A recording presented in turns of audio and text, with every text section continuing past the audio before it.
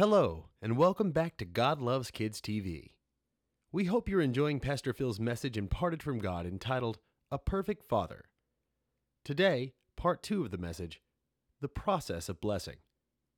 Back to Pastor Phil. God continues to work in our life. Why? Because He's conforming us to the nature and image of Christ Jesus. So why a parenting course becomes a discipleship course? It's very simple. We needed to make this culturally neutral. We wanted a biblical parenting course that was not filled with illustrations from North America. And so what do? God dropped it in my heart that He described Himself. He could have described Himself any way He wanted to. He could have described Himself as a tree. Shirley MacLaine would have loved that. The New Age movement in the 60s was peace and love, and in the 80s it was a BMW, and in the 90s they relabeled themselves. They looked like a church bus. They were constantly changing their language, but Shirley MacLaine went out on her limb and never came back, And this thing about the New Age is it's just reconstituted Hinduism. And if you've ever been to India, you see the demonic aspect of Hinduism. You heard me right. The demonic aspect of Hinduism. Hinduism is not a religion, it's a satanic counterfeit. Okay? And it has a destructive, deeply destructive impact in people's lives. I don't hate Hindus, I hate Hinduism. I don't hate Islam. I don't hate Muslims, I hate Islam. I hate what Islam does in people's lives. You say, well, that's not politically correct. You better believe it's not politically correct. Okay? It is evil. Islam and Hinduism are both evil. They are not co-equals with the gospel of Jesus Christ. They are counterfeits. The bar is a counterfeit of the church. And so Satan has his counterfeits out there of Christianity. And so getting back to this, I understood that God described Himself as a perfect Father. Okay? He is the perfect Father. Now, my father wasn't perfect. I had a great dad, awesome dad. On so many levels, my dad was incredible. But he was not perfect. Okay? He was not perfect. I hope that I would be a great dad, and I think I was a great dad. But I certainly was not perfect. So God is so much better than greatness in our earthly fathers. And if your earthly father had the negatives, you look at the negative side, God is nothing like that. Okay? He is the perfect Father. Now, if He described Himself as a perfect Father, and we're described as sons, and we're described as being conformed to the nature and image of His firstborn Son, Christ Jesus, and this is the essence of His description of our relationship, then God must know how to father.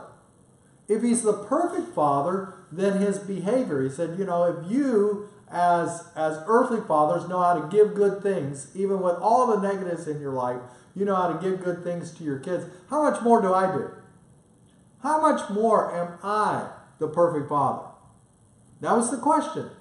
And so when we look at Scripture, and believe me, as I teach in the future, I'll use more scriptures out of the Word. I just wanted to share where we're coming from today.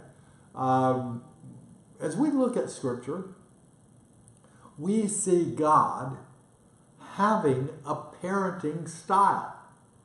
God has things that He does. In fact, to be honest with you, I see all theology simply as the parental behavior of a perfect father. This eliminates so much of the tension we see in the body of Christ. I grew up Pentecostal. I grew up in Assemblies of God. And my father was an incredible pastor in the Assemblies, well respected.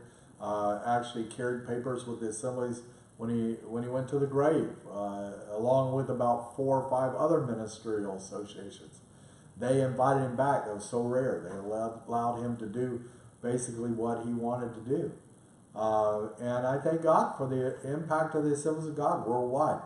But the bottom line is that there is a performance aspect to Christianity as it's presented in the Assemblies of God. Now, you may not like that. You may not like me saying it, but I grew up in it. I know. I mean, my grandmother was an awesome woman of prayer, but she was so legalistic. She chased off my grandfather. And so there is this out of balance there. There's an out of balance in other camps of the body of Christ. And I'm not saying I have it all right, but I'm saying that if you view Christianity from the perspective of not theology, but behavior, God's behavior as a perfect Father, you're going to find that the tension between Jesus' commands that require obedience, that require us to perform, to do things, and there are commands that require us to do things. There's a reason for those, but that reason is not to maintain sonship. Did you hear me? The reason for those demands, the reason for those disciplines of Christianity are not to maintain sonship. And I'm going to show you that in a minute. So that the idea is that these behaviors begin with what we call the process of blessing. Okay? And so if you want to define this blessing, it is the fact that our children receive from us and we receive from God 4 things before we ever do anything for Him. And the process of blessing is, let me see, I can find it here. I want to read it to you. It is the fact that you are known, that you are unconditionally accepted, that you are unconditionally loved, and you have your needs met, your fundamental needs met. That's the process of blessing. Now, that's not an event of blessing, and as I teach on this, you'll see that. It's not an event, it's a process. It happens daily. Events are great. You know, a wedding is an event of blessing, a bar mitzvah is an event of blessing. Well, many times we'll pull our children aside and bless them and have some sort of rite of passage like a bar mitzvah. Those are wonderful events. They communicate it, but it is the daily process of blessing that is the foundation of parental love that God gives us. It's before we do anything. It's prevenient grace having an impact in our life, where God loved us even before He created the universe. It was His love that drove Him to create time and to create the universe as it exists today. And He knew when you would be born. You know, David basically said in Psalms, it blows his mind how well God knows him. That He knew his thoughts from afar off. He knew his fears. I mean, God knows everything about you. You're not 1 in a billion if you grew up in China or India. You're not 1 in 300 million if you were born here. You are known by God by your name. He knew you would be born. You're not an accident. You didn't just appear and God figure out what He's going to do with you. Okay? Mom and dad, people have sex, they make love, but God makes babies. That eternal soul born into that child that will exist forever, you know, and hopefully it'll exist in the presence of God.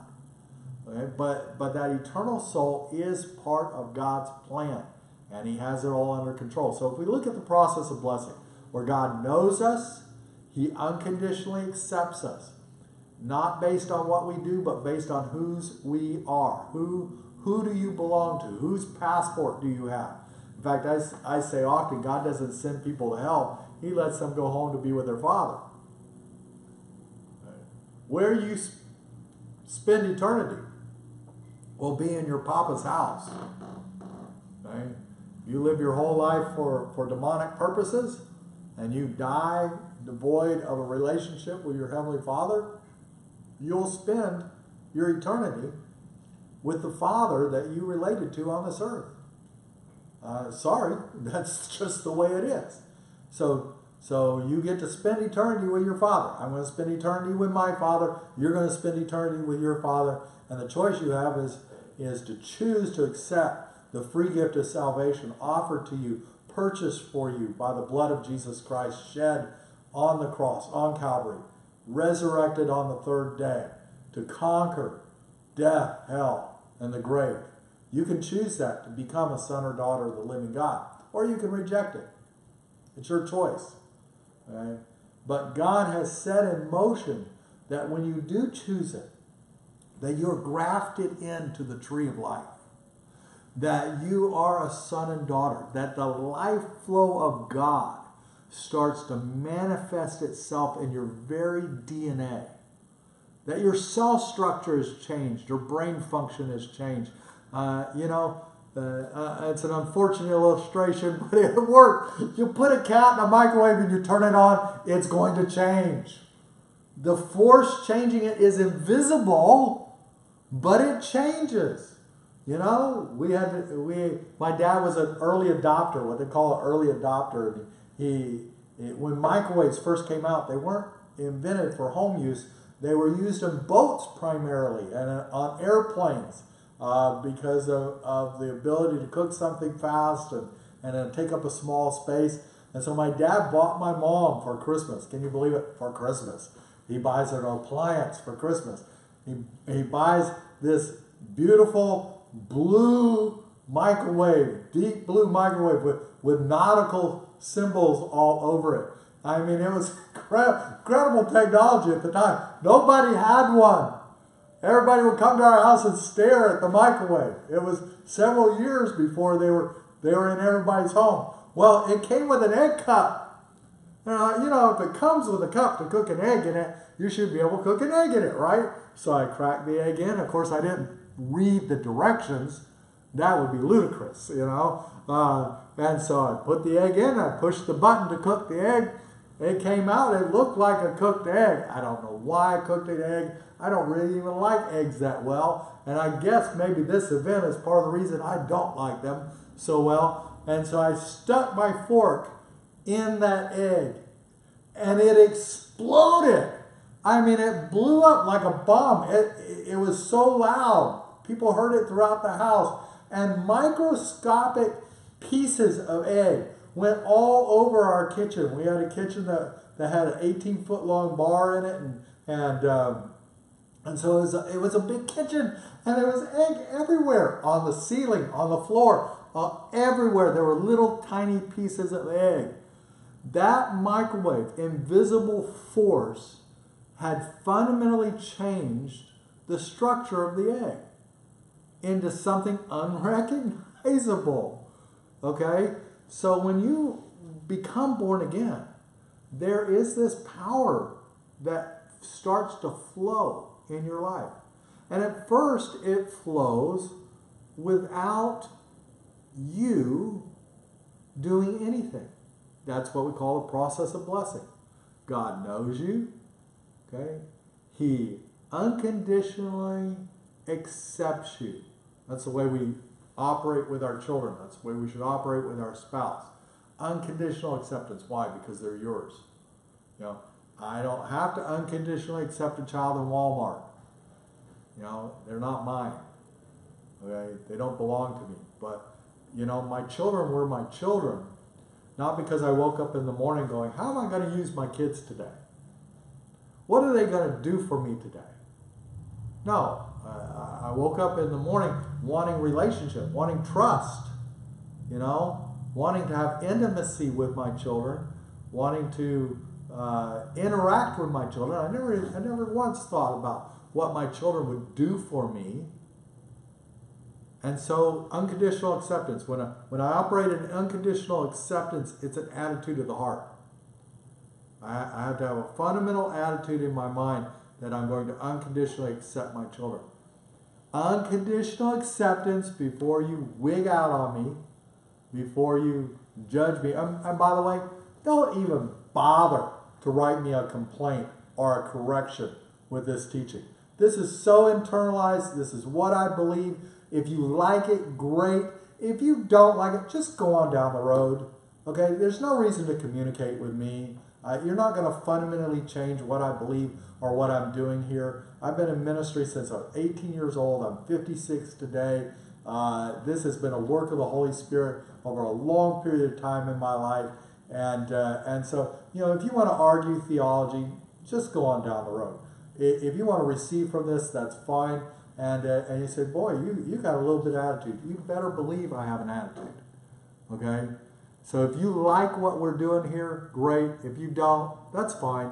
I don't expect to please everybody. In fact, I expect to offend about 25% of the people I talk to in any given moment. They're not going to like me for whatever reason, because I have long hair or I'm a little overweight or whatever that reason is. Just go on down the road, okay?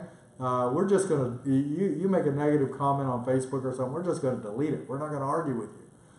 So the idea here is that God blesses us. How does he bless us? He has a fundamental process that he takes every believer through. He knows them. He unconditionally accepts them. Unconditional acceptance is not unconditional approval. Okay? You're not going to get well done, thy good and faithful servant, just because you are a son. You have to do certain things to receive the approval and blessing of God. You have to submit yourself to his discipleship program. And yet, we have unconditional acceptance fundamentally because of whose we are, who we belong to, whose DNA is operational in our life. His presence surrounds us as the hills surround Jerusalem, as I said before, and I will keep saying.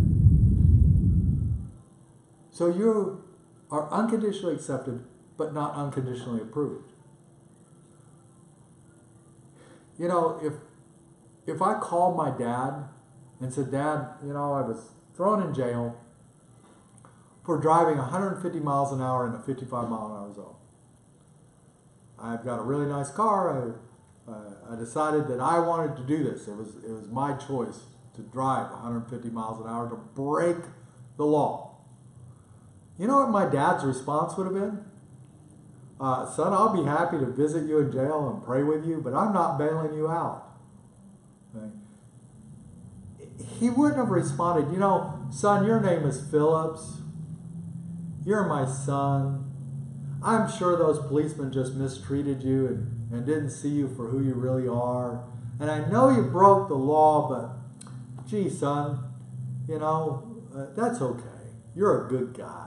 You're just a fundamentally wonderful person, and I'm going to ignore it. I'm going to ignore the fact you broke the law. I'm going to ignore the fact that you endangered others. I'm going to ignore all this negative behavior in your life. No, that is not a good father. Good fathers don't ignore negative behavior. They correct negative behavior. So if you are going to depend on the unconditional acceptance of God, which is, by the way, drum roll please, the best definition of grace I've ever found. It's where grace starts. It's not the finished place, but it starts at the unconditional acceptance of God. His grace extends to us to accept us just as we are, not leaving us there, but just as we are, and we will always be accepted every day just as we are. That's the grace of God, just as you are. Every day, no matter where you're at in your Christian walk, God will accept you just as you are. Why? Because you're his son or daughter. And then it requires his unconditional love. Now, the thing you need to understand is that when I say unconditional love, a lot of people will think that unconditional love is the whole picture of God's love. No, it's not the whole picture of God's love. It's where love starts for God, is that I love you unconditionally. But then there's this huge plethora, and I'll teach on this later, of love that God manifests in our life beyond unconditional love. And so unconditional love is a wonderful concept. And love, whether it's unconditional or the other aspects of love, love requires action. John communicated in his book that we're to love one another, not with words, but with action. That we are to act upon our love for one another. And by this love for one another, the world would know that we are Jesus' disciples. Not billboards, not advertising campaigns, not television shows, not even this video, communicates to the world that we are the disciples of Jesus. What communicates to the world that we are disciples of Jesus is that we can practice the behavior of the Father toward one another. See, this isn't just a parenting seminar. It's not just a personal enrichment seminar. It teaches me how to live life, how to live grace. It's easy to preach grace. It's very difficult to live it in a body, to understand what my role is in the body and to live in grace with the people around me. And one of the things that allows me to live in grace with the people around me is that I have unconditional love for them, regardless of their behavior, just because they are planted in the same body that I am. Now, again, that unconditional love doesn't require me to love or accept their behavior. No father is a good father if he accepts every behavior of the child. That's not what love is.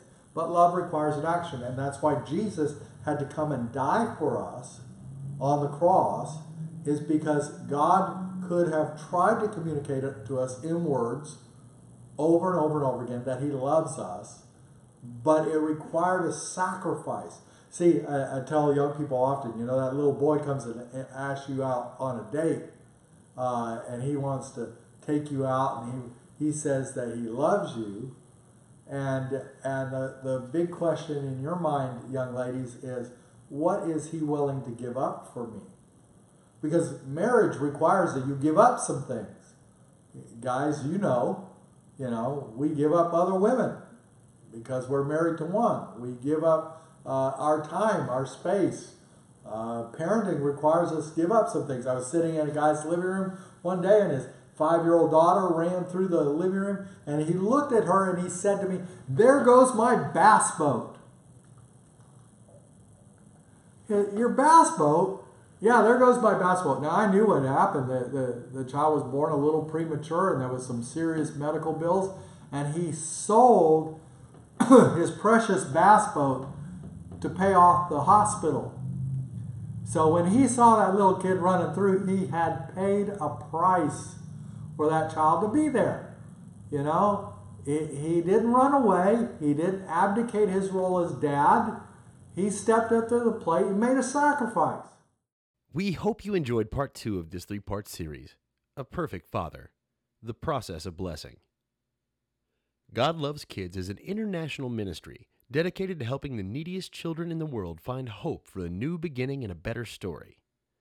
Now, if you enjoyed this teaching, please let us know in the comments. We'd love to hear from you. If the Lord has put it on your heart to help us with our 3 ongoing missions in Utila, Nepal, and Uganda, please follow the links below to contribute. Or you can visit our website, www.godloveskids.com. If you're interested in more biblical teaching from God Loves Kids, don't forget to hit that subscribe button and click the bell so you'll be the first to hear about any new content from GLK TV. Also, help us spread the word of God by liking and sharing this message. Join us next time for part 3 of Pastor Phil's series. We'll see you there. Until then, this is Randy Capes for God Loves Kids reminding you to love everyone you can. Amen.